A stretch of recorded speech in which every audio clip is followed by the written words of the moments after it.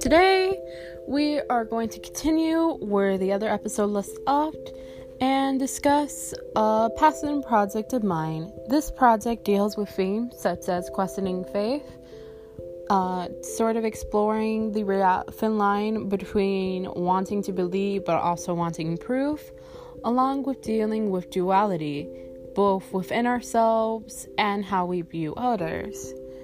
So, let us begin. There is an angel amongst the demons, as it was in the beginning, it shall be in the end. She is blessed with blonde hair, as bright as the sun. She has a pair of blue eyes that were the color of ice. God kissed my head to bless me with my halo, while Satan has wanted my soul. They together have blessed me with a child that is a poison to each of them, the angel said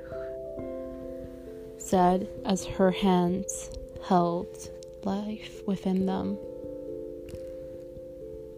As in this life, the angel had to create an embodiment of chaos with another demon that came in a form of a child. What shall we name her? The father asked his wife. He smiled a little just by seeing his two girls together. Although his lover was an angel, he loved her with all his soul. I was thinking we named her after Archangel Jackiel. She is our little miracle, the angel said, a smile tugging at her lips, a smile that of motherly love. I was thinking we named her after something that fits her nature, the angel's husband replied, seeing his wife's choice of clothing, which also reflected her romanticism of the Goth. What would that be? The angel said absentmindedly as he kissed her daughter's horns.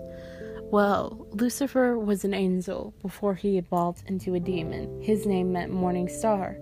So what if we named her after something that invokes the night? He paused, thinking about it.